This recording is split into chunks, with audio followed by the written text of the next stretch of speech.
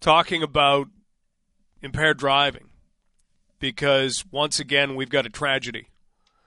And that tragedy happened yesterday in St. Thomas. And joining us right now is the mayor of the city of St. Thomas, Joe Preston. Mayor Preston, thanks for joining us on a really difficult day. Yeah, thank you, Michael.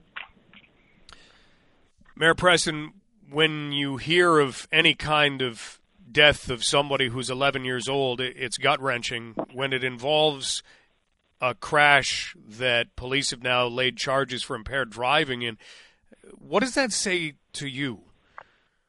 Well, the message isn't getting through. I think our police chief stated the same thing today as, look, how many more tragedies do we have to have for people to understand that driving while under the influence isn't the right thing to do, or, it just hits the community in such a negative way.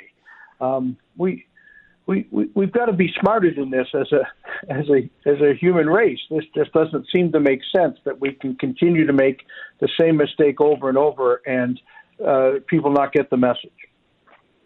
We did hear from St. Thomas Police Chief Mark Roskamp earlier, and you said it. He said, quote, "There are no excuses for this senseless tragedy. Impaired driving-related collisions are preventable." He also pointed that criminal driving offenses have been increasing in recent years in St. Thomas. Now, St. Thomas is not the only city in which that is happening, and we're looking at impaired driving that is using alcohol or drugs or, as Chief Roskamp pointed out, a combination thereof.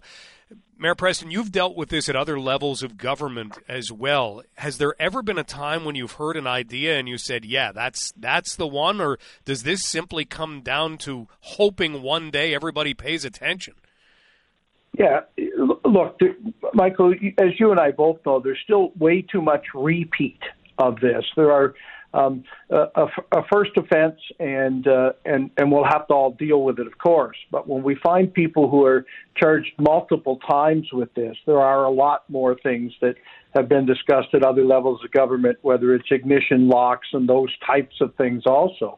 But look, if this is really about being a good member of your community and saying, I can't act like this, the maturity piece really comes into play.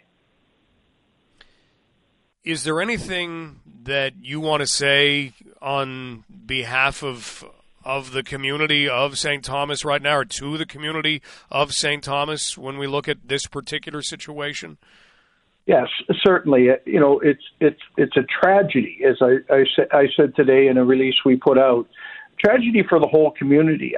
My heart just feels so much for the family. But I, had the opportunity to visit our fire station today and meet with some of the firefighters who turned out to the crash and or talked to their comrades right after it. Right, this affects across a board a long way. Right, and we're spending a lot of time today talking to our first responders as to how are they getting through this, and so it's not. It is about the empathy for the family and the community itself, but also for those that have to rush towards incidents like this and help the community that way. Mayor Preston, thank you so much for your time today. Thanks, Mike.